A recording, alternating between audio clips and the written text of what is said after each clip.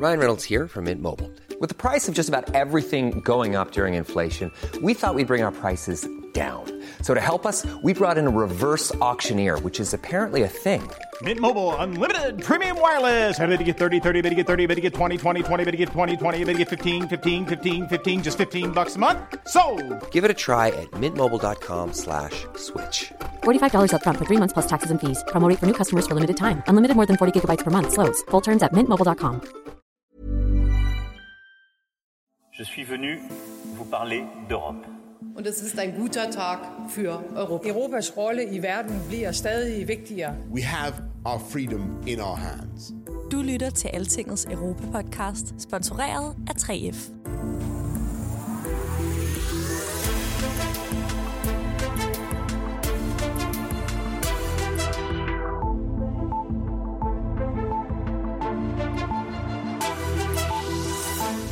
The Prime Minister, for once, needs to do a decent thing. For God's sake, resign. Mr. Speaker, I don't think there was a question there. There was an invitation for me to do what, of course, the Labour Party wants me to do, but I'm not going to do it, Mr. Speaker. We are going to carry on with our agenda of uniting and levelling up across the country. For guds skyld, gå nu af, mand! Sådan råber mange af Boris Johnsons modstandere i det britiske parlament i den her uge. Men premierministeren, der jo, som vi husker, både ville spise sin kage og beholde den i Brexit-forhandlingerne, ja, han siger foreløbig, at han nægter at give op over for den lavine af anklager om fester og fødselsdagskager midt under covid-lockdown, der vælter ned over ham. Men hvad kan det egentlig betyde for Storbritanniens forhold til EU, at Johnson er så presset lige nu? Det skal vi blandt andet snakke lidt om i dag. Og så skal vi prøve at hitte rede i en ny diskussion om atomkraft og gas, som er brudt ud mellem lande og ledere og eksperter i EU. So basically it relies on the goodwill, on the promises of a given company to say, my activity here, I mean my nuclear plant or my gas plant, I promise that it will meet this criteria from the Taxonomy Act over the next 20 or 30 years. And we think this is just not credible and not serious at all. Kan man begynde at kalde atomkraft og gas for bæredygtig og grøn energi, når de europæiske klimaregler skal gennemføres? Ja, siger EU-kommissionen. Nej, under ingen omstændigheder, siger grønne eksperter. Her var det Verdensnaturfondens cheføkonom i Bruxelles, Sébastien Gaudinot, som du hørte. Ham har jeg talt med, for at vi kan blive klogere på Europas voksende slagsmål om energi. Velkommen til den her udgave af Altingets europæiske podcast fra Bruxelles. Mit navn er Thomas Lauritsen, og jeg har selskab af EU-redaktør Rikke Albrechtsen. Altingets EU-podcast er sponsoreret af 3F, fordi Danmark fortjener fair journalistik om EU.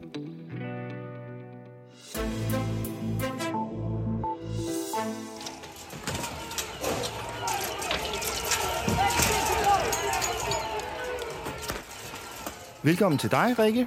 Tak. Det vi lige hørte her, det var nogle af de mange tusinde mennesker, der demonstrerede her i EU-kvarteret i Bruxelles igen her i søndags. De fleste af dem var fredelige mennesker, sådan er det jo som regel i demonstrationer heldigvis, men der var også nogen, der gav sig til at smadre indgangen til EU's udenrigstjeneste lige heroppe ved Schumann-rundkørslen. Men det var jo ikke lige EU's fælles udenrigs- og sikkerhedspolitik, de demonstrerede imod, Rikke. Jamen, det var der nogen, der spekulerede i, om det simpelthen var den folkelige modstand mod, at man har enstemmighed i beslutninger i udenrigspolitikken, som simpelthen nu kom ud i fuld flor, ikke? Men nej, det var det. Vi vil have QMV. Ja, præcis. Men det var det nok ikke, vel? Det var tværtimod noget med covid-regler og mundbinds påbud og vaccinepas og vaccinetvang, som nogen jo diskuterer. I nogle lande, der var jo fløjet folk ind fra flere forskellige lande i Europa. Man regnede med, om der var omkring 50.000 mennesker på gaderne. Mm-hmm. Og det var ret vildt. Jeg var forbi og hente en veninde, der arbejder der, og der er helt smadret. Ja. Og det er lige... Jeg havde faktisk en legepladsaftale i den park, der ligger lige bagved. Det blev ikke lige til noget? Nej, jeg tænkte, okay, da jeg så den der politihelikopter, der bare sådan kørte i rutefart hen i luftrummet derover, hvor vi skulle hen, der tænkte jeg, det er måske ikke et sted for en 2-årig og en 5-årig lige nu. Så. Det kan jo godt virke lidt paradoksalt, at folk kommer og demonstrerer mod EU her, fordi det er jo sådan set ikke noget, EU bestemmer. Nej, men det gør de jo heller ikke. Jeg tror simpelthen, at det bare er endt med, at nogen skal det gå ud over. At de her demonstrationer, som vi altså har set rigtig mange af efterhånden, at de, de går op af det, der hedder lovens gade, Rue de la Loi, på den her march, og så ender de så bare oppe der, hvor alle EU-institutionerne ligger. Jeg tror også, det er mange belgier simpelthen, der bare er rigtig, rigtig trætte af reglerne her i landet. Ja, absolut. Det var...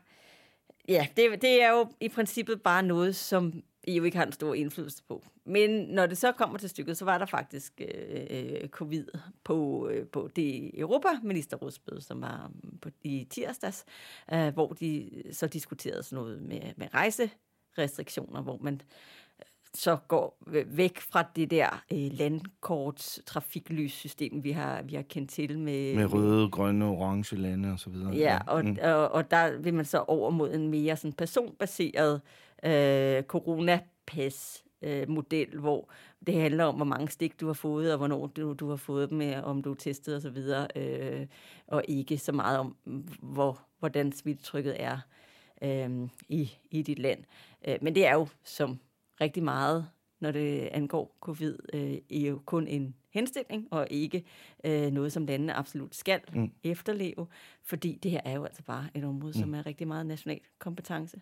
Og det virker jo som om, Rikke, at der er flere lande, ikke kun Danmark, der er på vej med lempelser af reglerne. Ja, og det er jo der, hvor EU måske nok har en anden form for funktion, men mere som sådan en snakkeklub for dem, hvor de får lov til at diskutere, jamen, hvad gør I? Hvordan læser I situationen? Og der er der en udvikling i gang, hvor vi ser flere lande. Spanien startede med at snakke om det der med, at man gik fra en pandemi til en endemisk situation og så videre, ligesom Danmark nu også har gjort det. Og man diskuterer jo også i Belgien, hvad vi skal gøre her. Det bliver så hurtigt nogle lidt mere indviklede diskussioner i Belgien, som der er rigtig mange lag af politikere her, som skal blive enige om tingene, så lad os nu se, hvor hurtigt det går. Men det er jo interessant, fordi smittetallene galopperer i vejret, og der er jo også, de har lige her i den her uge set det største antal indlæggelser og som også er større, altså her i Belgien, som også er større end noget, man så under Delta-peaket her sidste år. Og det kan jo godt virke meget skræmmende, men fordi at smitten er så udbredt, så kan det jo også sagtens være, at man skal skelne mellem, om det er folk, der er indlagt på grund af covid, eller om det er folk, der er indlagt med covid, fordi at smitten bare raser afsted, ikke? Så, og dødstallene er jo slet ikke i nærheden af at være, hvor vi har set dem i Belgien i de voldsomste krisetider, hvor det var flere hundrede mennesker, der døde om dagen. Ikke? Så ja, lad os se. Så vi er måske ved at nærme os den situation, at vi skal bare lære at leve med den her sygdom i vores samfund. Virker sådan. Ja. Okay, Rikke, lad os komme i gang med de politiske emner, vi har valgt i den her uge. Vi begynder med en ny udvikling i Europaparlamentet. 22 years ago, Nicole Fontaine was elected 20 years after Simone Veil. It will not be another 2 decades until the next woman is standing here. Malteseren Roberta Metsola blev i sidste uge ny formand for Europaparlamentet. Som hun selv sagde det her, så er hun kun den 3. kvinde på den post i parlamentets historie. Og der var 20 år mellem de 2 andre, Nicole Fontaine og Simone Veil. Men det er jo kun en del af parlamentets store halvvejsstatus, det her med formanden, Rikke.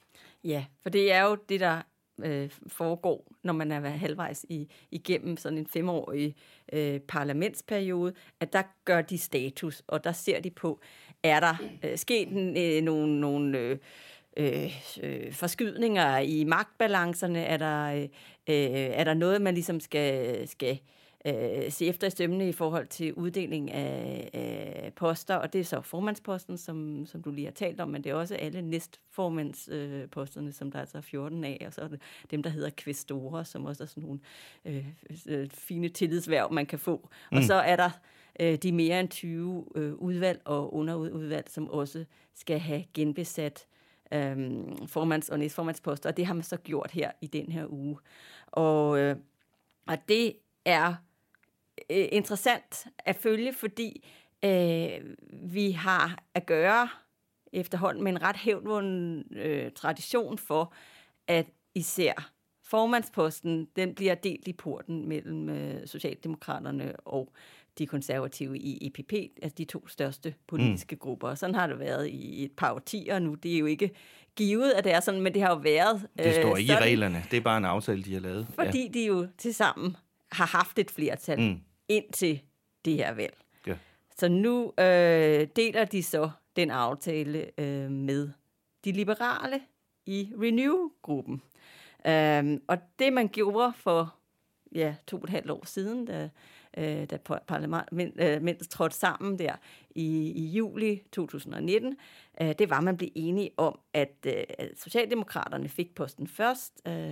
David Sassoli, den italienske formand, blev indsat, og så skulle de så overlevere den post til de konservative halvvejs igennem. Men så begyndte der at gå kluder i det? Ja, en lille smule. Det var, altså, der begyndte ligesom at være sådan nogle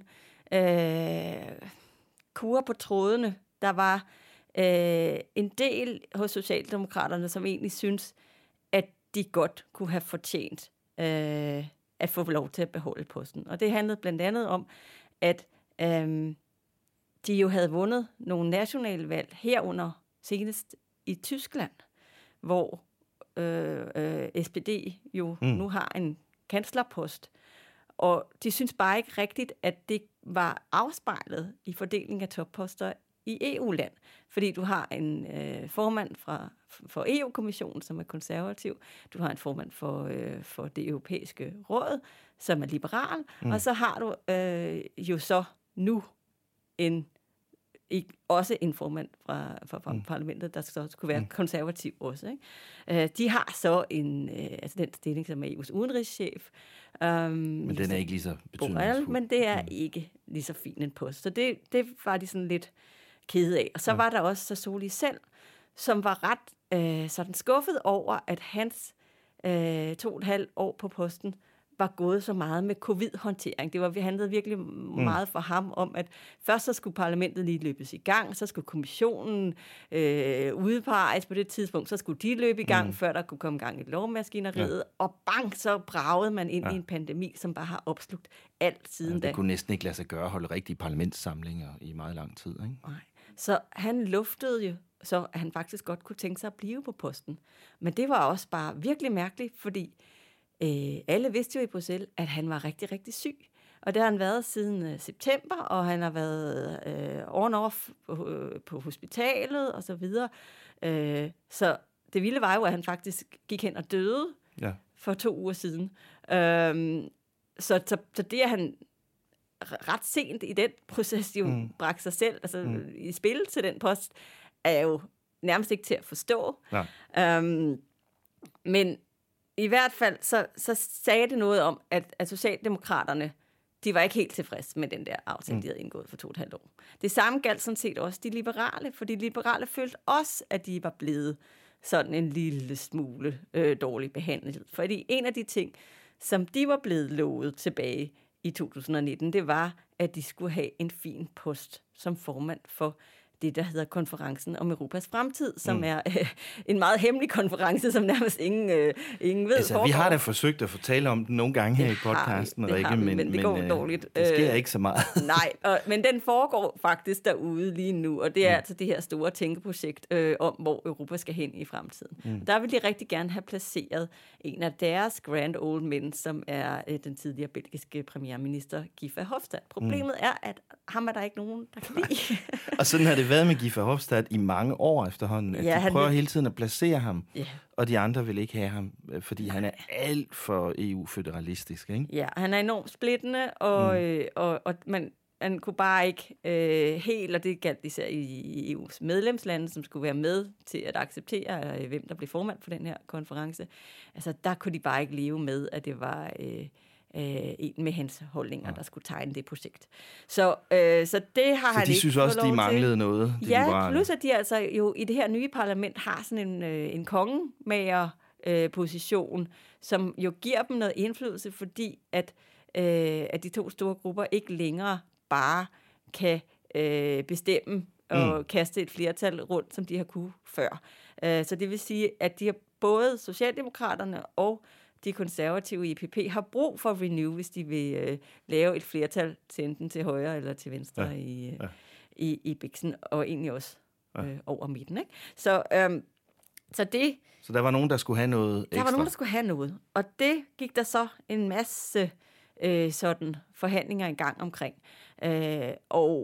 Og der kom der så også det i spil, at hende, Roberta Metsola, som de så havde udpeget fra EPP, som egentlig på papiret så ud som om, at hun var faktisk en ret fin kandidat, i og med at hun var kvinde, igen, som du lige var inde på, har vi ikke set det i 20 år, og før det har vi heller ikke set det i altså siden 1979. Ikke? Ja. Så man kunne godt sige, at det var lidt op over, at man kunne få en tredje kvinde på den post. Og relativt ung også, ikke? Relativt, ja. Jeg synes, hun er ung. Hun er nemlig med dig. Hun er et halvt år ældre end mig, så jeg synes, det er så fint, hvis vi kalder hende en yngre kvinde. Hun er 43, lige fyldt.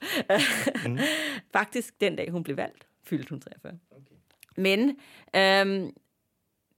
også det med, at hun kommer fra et lille bitte land, altså Malta, og et så at sige nyt land. Vi kan jo snart ikke kalde den nye længere, fordi nu har de snart været i EU-kredsen i 20 år. Altså, men det er det jo, fordi der er altså kun siddet en anden på den post fra en af de nye lande før. Det er Jerzy Buzek, som de færreste vel kan huske i den rolle, men en polak.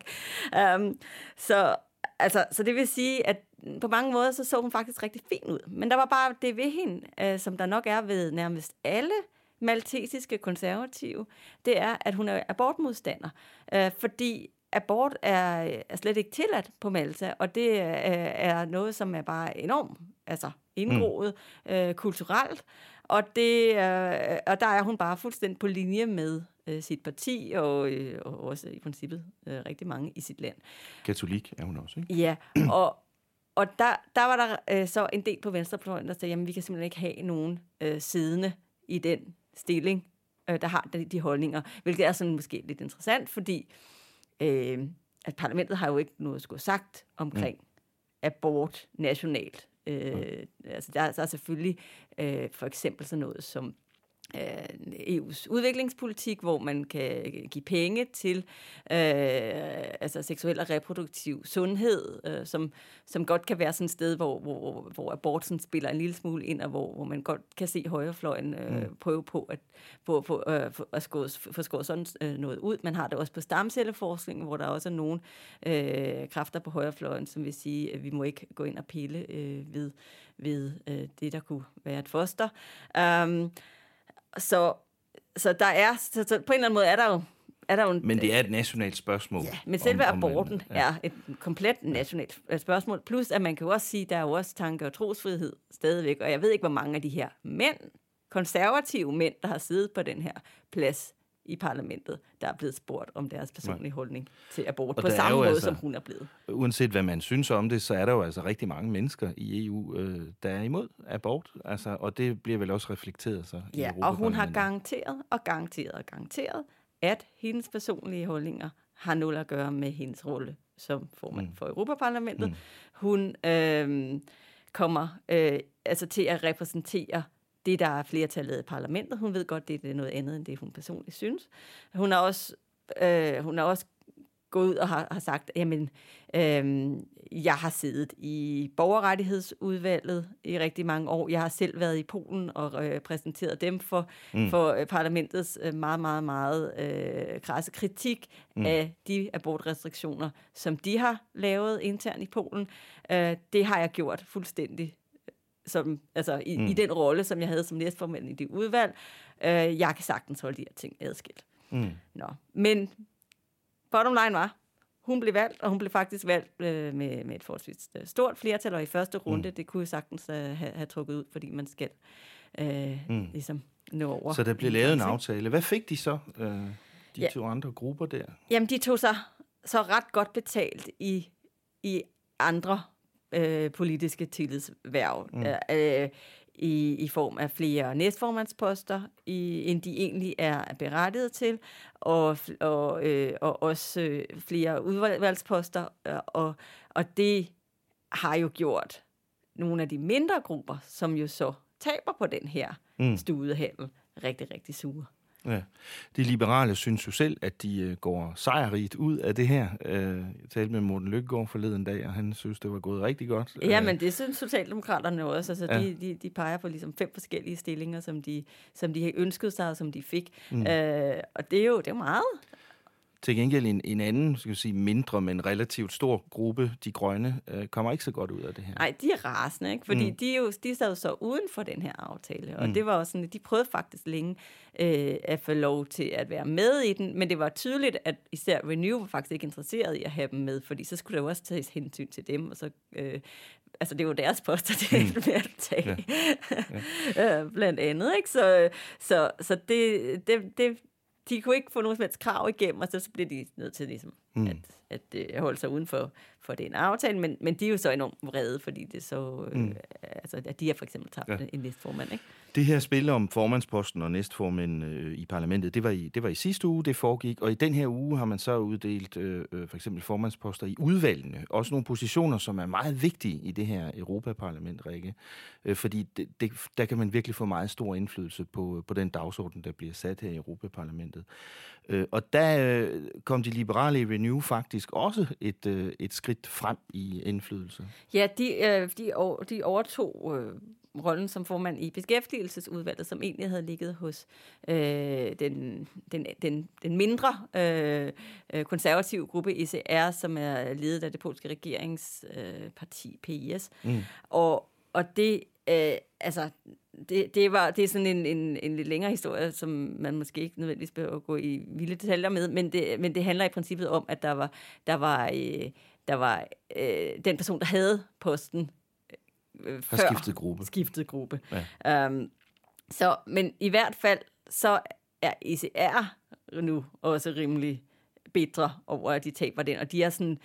Der kom en meget sådan besk pressemeddelelse ud fra ledelsen i gruppen om, at det er da sjovt med de der pro-europæiske partier, der normalt holder de demokratiske spilleregler foran sig som et skjold, at nu er de pludselig, ikke for fine til at lave sådan nogle der. Ja. Og hvad mener de egentlig? Altså, fordi både ECR og, som du sagde før, de grønne, siger jo nu, at de mener faktisk, at de er blevet snydt i forhold til reglerne om, hvordan de her poster skal fordeles. Hvad er det, de mener med det? Jamen, det er det, man kalder for det D'Hondtske metode, og det er simpelthen opkaldt efter en belgisk jurist. En eller anden, der hed D'Hondt? Ja, han hed Victor, faktisk. Okay. Og Victor, han har i hvert fald fået æren for, at de her regler om, hvordan man fordeler politiske mandater. Det er jo egentlig en formel, ikke? Ja, præcis. Og det er også sådan noget, man bruger i Danmark ved kommunalvalg, for eksempel. Og det er, altså, jeg vil ikke gå i detaljer om, hvad man dividerer med, og så videre. Men altså, det handler om, at jo, hvis man har så mange stemmer, så mange mandater, så har man ret til det og det. Præcis. Ja. Og der er bare det problem med D'Hondt og parlamentet, at man har haft sådan en ret interessant fortolkning af den, og det var, at den galt helt sikkert bare ikke for den yderste højrefløj. For dem har man rigtig, rigtig længe holdt helt uden for fordelingen af de fineste poster i parlamentet. Så de får simpelthen ikke de næstformandsposter og udvalgsformandsposter. Fordi de andre er bare blevet enige om, at det skal de ikke have. Ja, man har lagt sådan en jernring om dem og sagt, I er ude for det gode selskab, så vi stemmer jer ned, når I kommer der med jeres kandidat, selvom I efter reglerne, eller de uformelle regler, så er forpligtet til, jeg er berettiget til at få dem. Ikke? Og det der så er interessant nu, det er, at nu har vi de grønne, men støttet er også ECR og ID, som er altså den gruppe, hvor Dansk Folkeparti sidder, som så er dem, der bliver holdt helt ude for det fine selskab. Det er også der, hvor Marine Le Pens franske nationalister sidder. De italienske Lega og flere af den slags. Ja. Og der... De siger så, jamen vi må simpelthen få skrevet ind i parlamentets husorden, at de her poster, de skal fordeles efter det holdes. Og det rejser jo faktisk en meget interessant principiel diskussion, synes jeg, Rikke, om hvad der er demokratisk og hvad der ikke er, og hvad der er parlamentarisk og ikke er, ikke også? Fordi at et flertal siger, vi vil ikke have dem der med, er det demokratisk, eller er det en form for flertalstyranni så, ikke? Jamen det er jo hamrende udemokratisk. Ja. Og det er jo netop interessant, som ham der ECR-lederen udtrykte jo, at dem, der sidder normalt på de her høje heste og svøber sig i demokratiets kappe, det er dem, som, når det passer dem, så ikke gider at efterleve de regler. Ja. Så nu er der simpelthen en diskussion om, hvorvidt man skal have skrevet det ind, og så kan de jo ikke. Altså, men jeg kan ikke forestille mig, at de kan få fat i en regel, som stadigvæk holder dem, de ikke kan lide ude. Så det bliver interessant. Hvor skal den så fortsætte hen, den diskussion? Jamen, det sker i det, der hedder formandskonferencen, som er lederne af de politiske grupper, plus så Metsola i sin nye kapacitet som formand for hele parlamentet. Og der skal de nu til at undersøge, hvad skal der egentlig til for at ændre deres interne reglement, og så må vi se jo også, hvor dybt det stikker, fordi at for eksempel, selvom de grønne er kæmpe bannerfører på det her område, så er de også enormt internt splittet på, hvorvidt man vil... for de har jo ikke lyst til at arbejde sammen med nationalister. Nej, og der er der nogle meget, meget stærke holdninger til det, og det er der også i flere andre grupper, som bare slet ikke kan se sig selv. Altså indlemme nogle af de partier, som de derhjemme bare slår syv kors for sig i forhold til. Og det er interessant, fordi vi som danskere jo er meget langt væk fra den diskussion. Ja, det kan jo godt lyde sådan lidt teknisk det her, men grunden til, at vi vælger at gøre noget ud af det i dag, Rikke, det er, at det jo på en meget interessant måde afspejler det, vi har talt om flere gange efter Europaparlamentsvalget sidste gang i 19, ikke? At det ligesom, der er kommet et mere fragmenteret politisk landskab, og der er kommet et politisk landskab, hvor mange forskellige typer nationalistiske partier fylder mere og mere, ikke? Og jeg synes egentlig, det vi ser ske nu, ikke, det er, at parlamentet på en eller anden måde er nødt til at tage konsekvensen af det, også i sin egen konstituering, ikke? Af, at det politiske landskab altså ikke er så enkelt mere, som det var før, og man måske ikke bare kan sige, dem der vil vi ikke lege med.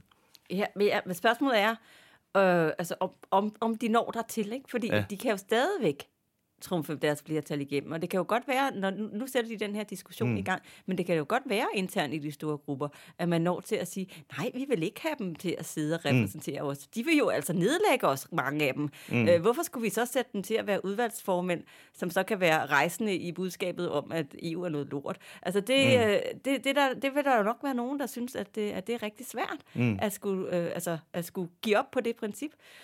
Men altså, jeg er fuldstændig enig i, at man burde gøre det, fordi de er jo valgt på præcis lige fod med dem, der sidder inde og lige nu laver de her studehandler og holder andre ude. Ikke? Altså, de har præcis den samme folkelige opbakning bag sig, så det burde jo være fuldstændig logisk, at de skulle have samme rettigheder. Men det afspejler måske også forskellige opfattelser af politisk kultur og tradition, ikke? Fordi mange danskere tænker sådan, som du siger der, ikke? Men hvor mange mennesker her i Belgien, hvor vi sidder, synes, det er helt normalt, at man holder nationalistpartier uden for politiske aftaler, for eksempel. Ja, og der indgår man jo de vildeste regnbuekonstellationer i Belgien for at gøre kæmpe knuder på sig selv politisk, for at undgå på nogen måde at give dem plads. Ikke? Ja. Og den diskussion har vi ligesom afsluttet i 90'erne med Nyrups gode gamle stuerene, det bliver I aldrig til Dansk Folkeparti. Altså der er vi bare langt væk fra nu. Ja. Det er en interessant udvikling og en interessant diskussion, som jo i hvert fald ikke gør det nemmere at lave aftaler nødvendigvis i det her Europaparlament. Og en af de store opgaver for parlamentet det næste par år bliver jo at videreføre de her europæiske regler og mål for klima og energi, som er blevet vedtaget i den seneste tid. Der er et forslag lige på trapperne fra kommissionen om, hvordan forskellige energikilder skal klassificeres i forhold til den grønne omstilling. Og det har udløst et nyt slagsmål om blandt andet atomkraft. Meine persönlich politische Meinung ist, dass wenn Atomenergie in der Form, wie sie jetzt da drin steht, da drin bleibt, sollte Deutschland mit Nein stimmen. Rikke, lige før var det jo en Roberta, vi lyttede til. Nu er det så en Robert. Jeg har fundet et klip med, nærmere bestemt Robert Habeck, Tysklands nye økonomi- og klimaminister fra De Grønne. Han er også vicekansler, og dermed er han en nøgleperson i forbundskansler Olaf Scholz's nye regering i Berlin. I tirsdags var Habeck på besøg her i Bruxelles for første gang som minister, og der sagde han så, som vi lige hørte her lige før, at hvis atomenergi fortsætter i sin nuværende form, så bør Tyskland efter hans mening stemme nej. Men stemme nej til hvad, Rikke Albrechtsen? Ja, altså først vil jeg sige, at vi skal nok lige lægge mærke til det der med, at han siger, at det er hans personlige holdning, fordi det afspejler nok, at den er ikke helt lige til i den nye tyske koalitionsregering, fordi at det er altså ikke sikkert, at Tyskland lægger sig på et nej i den her diskussion, når det kommer til stykket. Men det, vi snakker om, er jo det, som så utrolig sexet er blevet kaldt den grønne taksonomi. Og det er jo sådan en rettesnor for bæredygtige økonomiske aktiviteter. Det er forfærdeligt ord, det der taksonomi, for man kommer til at tænke på tax og skat og sådan noget. Det er slet ikke noget med det at gøre. Nej, det er jo bare... en rubricering eller klassificering, ikke? Jo, præcis. Og det skal, det er, at det skal hjælpe investorer med at vælge grønne løsninger, når de bruger deres penge, så vi kan komme i mål med de kæmpe vanvittige investeringer i energi, som vi skal foretage fremover, også for at komme i mål med vores klima, vores kamp mod klimaforandringen. Ikke? Og det bygger på, det er faktisk en forordning, der blev vedtaget tilbage i 2020, men der vedtog man ligesom rammen for det. Så putter man så kød på det her via det der hedder delegerede retsakter. Og lige den her skal så forklare, hvad er det for nogle overgangsenergikilder blandt andet, som man kan bruge, og som man kan få et grønt mærkat. Ikke? Så man kan kalde det grønne investeringer, hvis man investerer i den type energi. Ja, og det har jo skabt intens interesse og lobbyaktivitet frem mod, at kommissionen skulle præsentere det her forslag, fordi det jo er jo ekstremt vigtigt for landene, hvordan det lander, fordi hele deres energimix, fremtid jo er meget afgjort af, hvor mange penge vil investorer bruge på det, kan de bruge fra statskasserne og så videre. Ikke? Så det har været en kæmpe diskussion i det her forår, og langsomt er det så blevet tydeligt, at EU-kommissionen vil lande på at give både gas og atomkraft det her grønne stempel som nogle overgangsenergikilder. Som man... Bæredygtige energikilder. Ja, og det har man aldrig nogensinde kaldt dem før. Nej, der er mange, der vil sige, hvordan kan man lige gøre det? Altså, det er der jo forskellige grunde til. Atomkraft, så handler det jo ikke om energiformen som sådan, men om det affald, som vi jo ikke rigtig ved, hvad vi skal gøre ved. Gas er jo et fossilt brændstof. Det er det jo altså. Ja. Så den er altså også lidt svær, ikke? Ja. Men det handler jo om, at man kan simpelthen ikke se, at man kan klare sig uden i rigtig, rigtig mange dele af Europa. Og det skulle så sendes i høring, havde kommissionsformand Ursula von der Leyen lovet, inden årets udgang. Ja, og det der med inden årets udgang, det skal vi tage virkelig, virkelig bogstaveligt. Det skulle man åbenbart. Fordi det her forslag kom altså sådan på selve nytårsaften, mens alle andre havde travlt med at tælle ned til 2022. Men de stakkels mennesker i EU-kommissionen måtte arbejde på højtryk, fordi at Ursula von der Leyen, kommissionsformanden, havde jo lovet, at det ville komme Og det gjorde det så.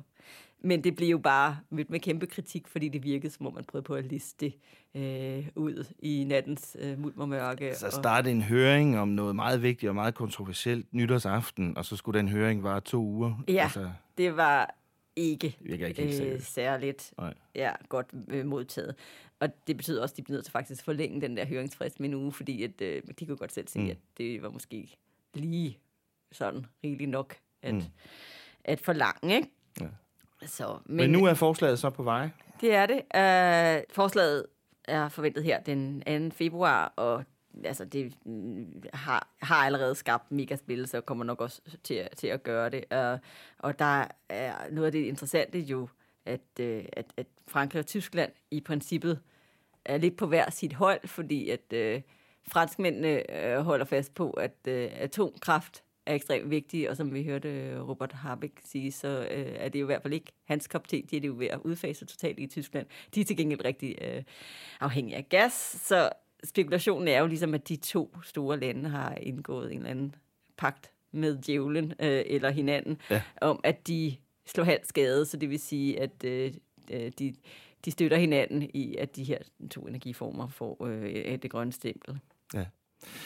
EU-kommissionen, og ikke mindst kommissionsformand Ursula von der Leyen, forsøger at finde en meget, meget svær balance med det her forslag, kan vi godt høre, ikke? Kommissionen har tilknyttet en uvildig ekspertgruppe af rådgivere om det, man kalder bæredygtig finansiering af den grønne omstilling. Den hedder Platform on Sustainable Finance. Og den kom i den her uge med en meget kritisk vurdering af kommissionens planer. Med i gruppen er der blandt andet rådgivere fra forskellige grønne NGO'er. Jeg har talt med en af dem, franskmanden Sébastien Gaudinot, som er cheføkonom på Verdensnaturfondens EU-kontor her i Bruxelles. Han hører til dem, der synes, at det er helt galt, hvis man begynder at rubricere for eksempel atomkraft som bæredygtig. Jeg startede med at spørge ham, hvorfor? To put it plainly, where do you see the danger in labeling nuclear power and gas as sustainable? Why can't we do that? There are many issues, in fact, but the main reasons for nuclear is not green. First, because it fails to meet do no significant harm requirements. For example, for the management of high-level radioactive waste. It's been 70 years. There's nuclear commercial exploitations globally, and there's still no operational solution for this. And second, on the climate perspective, nuclear is considered low carbon, but building new nuclear plants is in fact too slow to have a meaningful impact on the 2030 and even the 2050 climate targets. New nuclear comes too late. For gas, the main reason is gas is a fossil fuel, so it's a relatively high carbon power generation, power fuel. And in the taxonomy, there is a threshold that was set based on the International Energy Agency recommendations for designing low-carbon power. This threshold is 100 grams of CO2 per kilowatt-hours. That's the carbon intensity when you produce 1 kilowatt-hour of electricity. And 100 grams is that threshold. And but gas plants, in general, are between 300 and 400 grams. So they are way, way above. And despite this, the Commission has forced fossil gas through the green taxonomy for just to have a political compromise. But is it possible to put conditions on this and say, like, okay, if nuclear power, if we find a better way of getting rid of the nuclear waste, for instance, then it's okay to call it sustainable? Or if we find a more green gas, then it's okay to find it sustainable? There are many criteria. And the Commission asked the EU Platform on Sustainable Finance, which is the Commission's expert group on the taxonomy, on sustainable finance, and right now, especially on the taxonomy, to assess the proposed criteria. WWF is part of this platform, so we did assess this criteria in the last 3 weeks. That was really intensive. And The findings from the Platform on Sustainable Finance are that the criteria proposed by the Commission fail to comply with the taxonomy requirements. One example is that the taxonomy criteria require proof, not promises. And the Commission, with the new act, is doing the exact opposite. It's setting criteria with the timelines until 2030, 2035, 2050 for nuclear, or over 20 years, which means that you will know with certainty that the activity meets the taxonomy criteria only after that period, so only in 2050, in 2030, etc. But the taxonomy alignment of this activity is annual. So that means as from next year, a parallel plant could be reported as green, and that means taxonomy aligned. But you have the guarantee that this is true, this is not greenwashing, only in 20, 25, 30 years, which is an incredible risk for investors and banks because they can be misled by a company.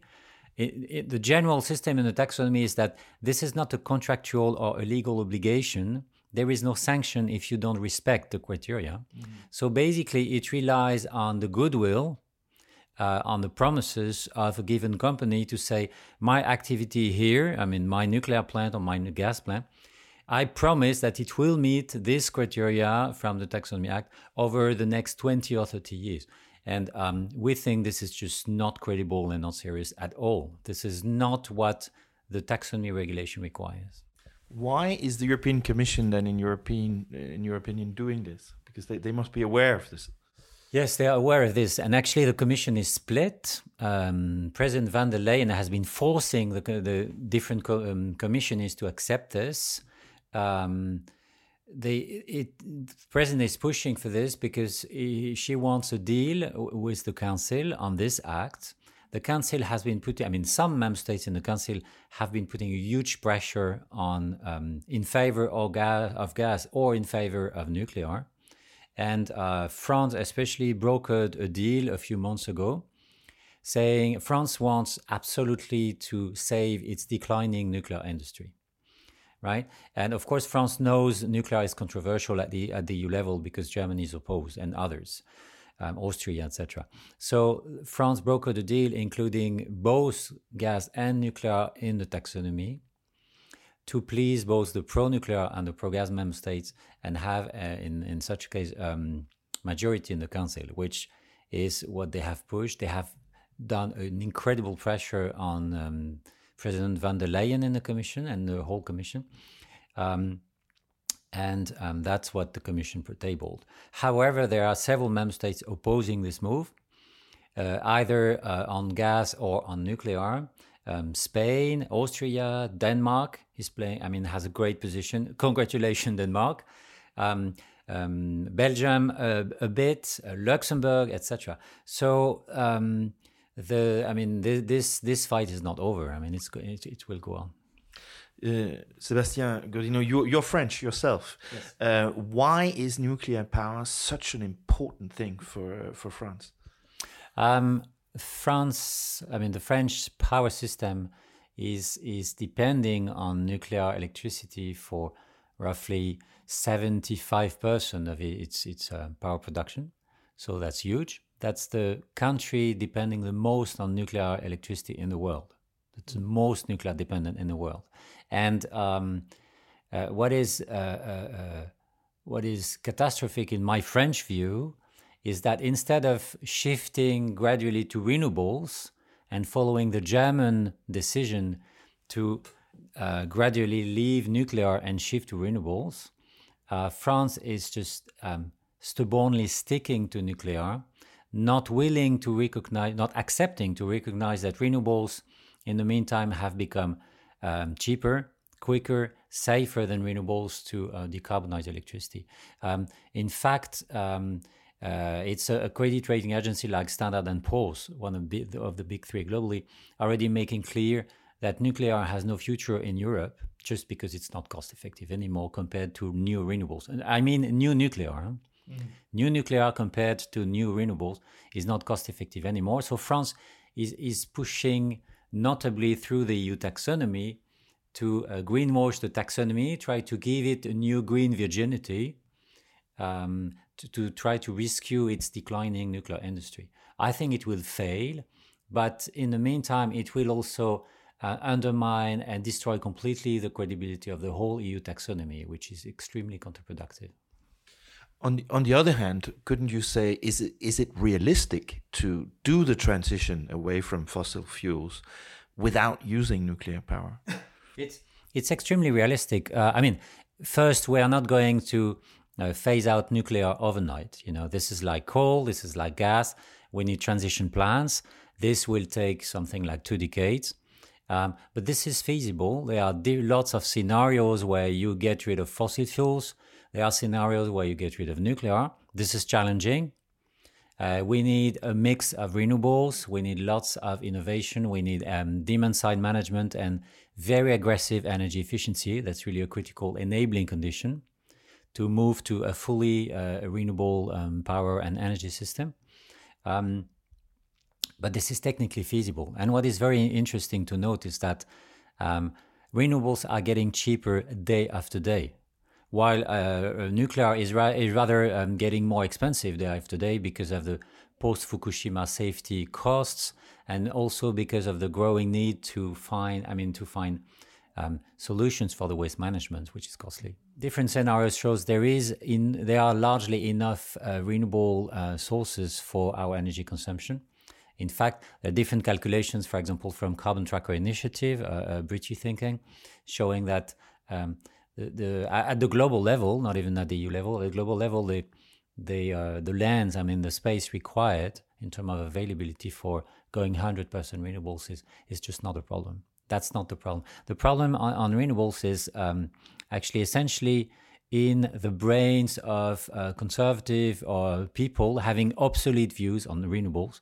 Renewables have skyrocketed in the last 10 years, and technologies have improved incredibly.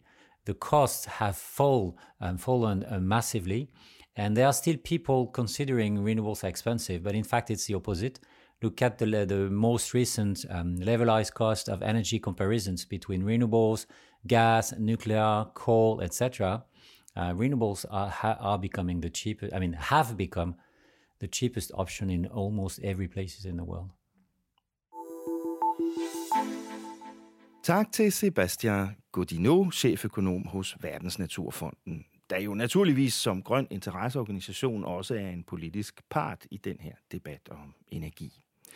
Rikke Albrechtsen, vi hører jo Sébastien Gaudinot rose medlemslande, der som for eksempel Danmark har modsat sig den her grønvask af atomkraft og gas, som han kalder det. Hvor står vores regering egentlig her, og hvordan reagerer andre medlemslande på det her? Altså, Danmark er rigtig kritisk. Det er der også flere andre, der er.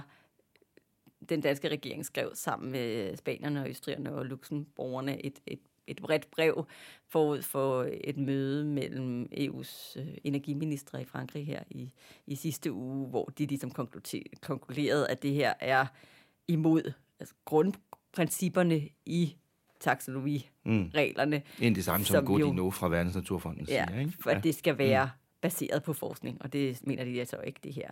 Og så peger de også på, at man går udenom det, som man kalder do no harm-princippet, som altså er, at man skal kunne garantere, at man ikke ligesom gør tingene værre, hvis man bruger de her energiformer. Det kan man bare ikke, blandt andet på atomkraft, fordi vi jo ikke ved, hvad vi skal stille op med det der, affald, ikke? Og så er de også meget kritiske over for det der med, at man jo tager noget med ind, som ikke kan tælle som grønt med det samme.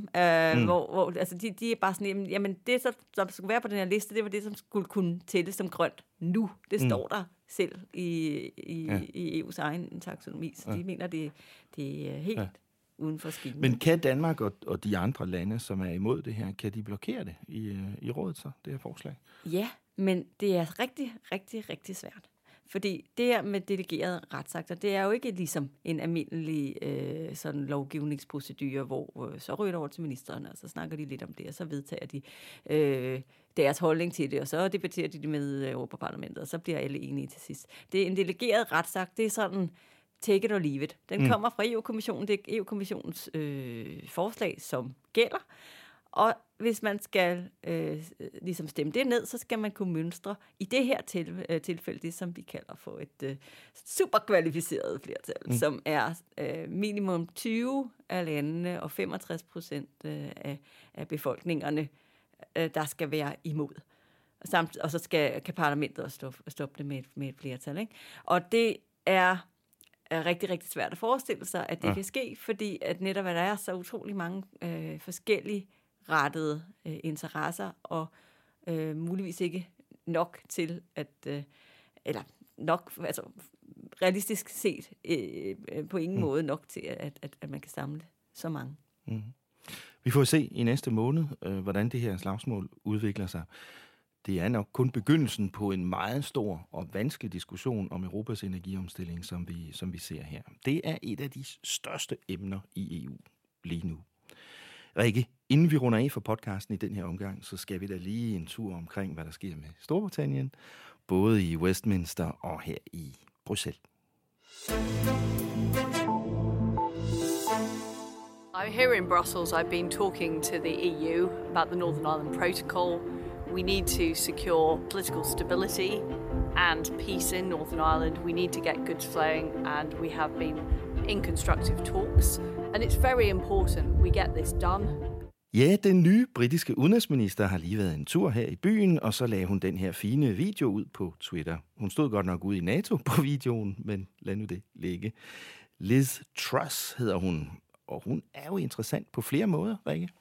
Ja, hun er jo udenrigsminister, og det er første gang, at en udenrigsminister også skal tage sig af Brexit, så det i sig selv er lidt interessant. Og så er hun den mest populære figur i den britiske regering, hvilket også er interessant, fordi det går så utroligt dårligt for hendes chef, Boris Johnson, lige for tiden. Så det går der også visse spekulationer omkring, hvordan hun måske kunne ligge på lur, hvis til at blive premierminister i stedet for ham.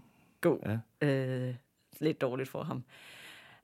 Men det er også fordi, at hun har en noget anden stil end mange af dem, som er de Brexit-forhandlere, som er kommet før hende. Senest havde vi jo David Frost, og det lå nærmest i navnet, at han havde sådan rimelig kølig attitude til EU-biksen, og hun har bare kørt den modsatte stil. Hun inviterede den europæiske Brexit-forhandler Maros Šefčovič over til Chevening, som er sådan et landsted, og så de kunne rigtig lære hinanden at kende med overnatning og middag og så videre. Sådan rigtig lære at sådan komme ind på hinanden, ikke? Det kom bare ikke så meget ud af det, gjorde det? Nej, og det, der så er sket siden, det er, at de har så haft nogle af de første forhandlingsmøder, og det er, der er stemningen gået sådan lidt mere ned ad bakke, at der bider hun ikke rigtig til bolle, og har ikke rigtig sådan budt på særlig mange løsninger på de ting, som er udstående mellem EU og Storbritannien. Tværtimod, så kommer der stadig flere gamle kæpheste op ad lommen, som EU allerede har sagt nej til. Og samtidig har vi så den her kæmpe store politiske krise, som Boris Johnson, premierministeren, står midt i. Skal vi lige opsummere hurtigt, hvad det er, den handler om? Fordi den kører jo bare derudad i den her uge og næste uge også. Ja, Partygate, som vi kan kalde det, handler jo om alle de her utrolig mange fester, virker det som om. Ja, de morer sig. De morer sig virkelig over i Downing Street og omegn.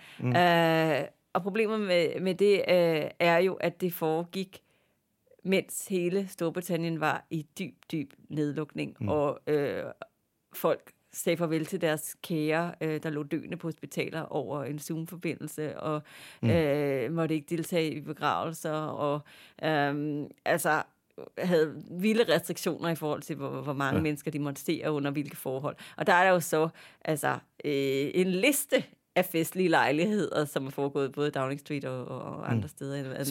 Så dem, der havde været med til at bestemme de her regler, de sad og fik et glas rødvin og hyggede sig? Ja, og holdt fødselsdags fejring af Boris Johnson selv, og der blev afholdt en Bring Your Own Booze aften i Downing Street. Og det ser ikke godt ud. Det ser virkelig, virkelig ikke godt ud.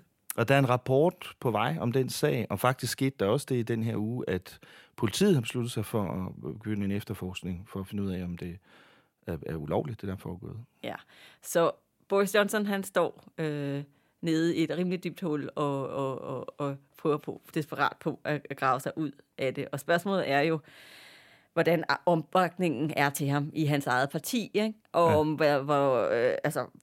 om han kan overleve det her, om der endelig er blevet sået tilpas nok mistillid til ham til at sige. Fordi det er klart, at Labour og oppositionen står jo og hammer løs på ham, som de også gjorde her i den her uge i spørgetiden i underhuset i det britiske parlament. Men det er jo ikke Labour, der bestemmer, om han skal gå af. Det er jo hans eget parti, der kan presse ham til at gå af. Ja, og der får man sådan nogle flashbacks til de Theresa gode May. gamle dage under Theresa May. Fordi nu skal vi jo ind på det, der hedder The 1922 Committee, som er dem, der skal modtage breve fra vrede medlemmer af det konservative parti, og der som kan så kræve at kræve hans afgang. Ikke? Så det vil sige, at der går man nu og venter på, hvor mange der så kommer ind af den slags breve. Der skal komme 54 for, at der kommer en mistillidsafstemning om ham. Rikke, hvilken indflydelse tror du, at det her enorme pres på premierminister Boris Johnson kan få på de diskussioner, britterne står i med EU? Jamen, for det første så betyder det jo altså, at der er en vis lammelse i administrationen. De har rimelig meget at se til, og der kan det godt være, at det her nok ikke nødvendigvis bliver top of mind. Samtidig er Boris Johnson jo så i den situation, at han kommer til at have brug for alle de venner, han kan finde sig i sit eget bagland. Det vil sige, at han også på mange måder kommer til at være en lille smule gidsel af de meget hardline Brexiteers, som jo altså også kostede rundt med Theresa May i sin tid. På ikke at give særlig meget ved dørene i de forhandlinger, der er mellem EU og britterne.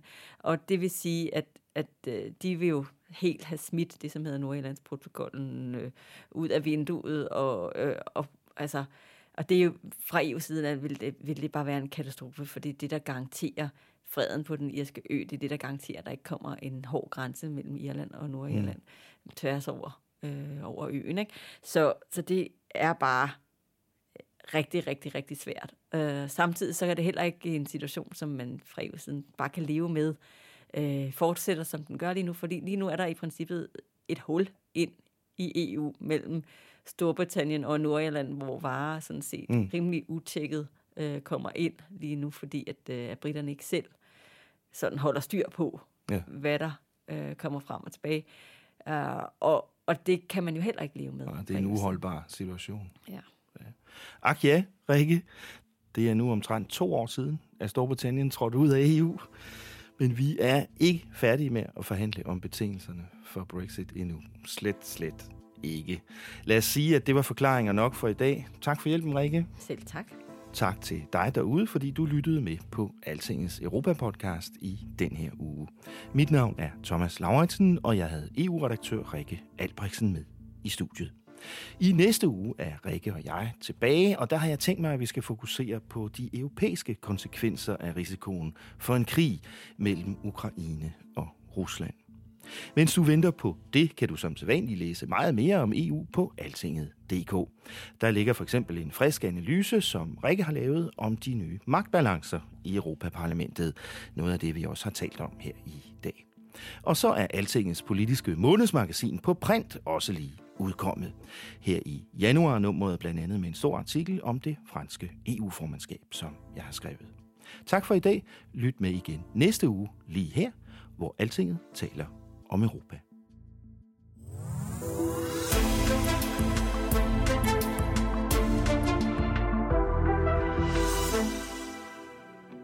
Altingets EU-podcast er sponsoreret af 3F, fordi Danmark fortjener fair journalistik om EU.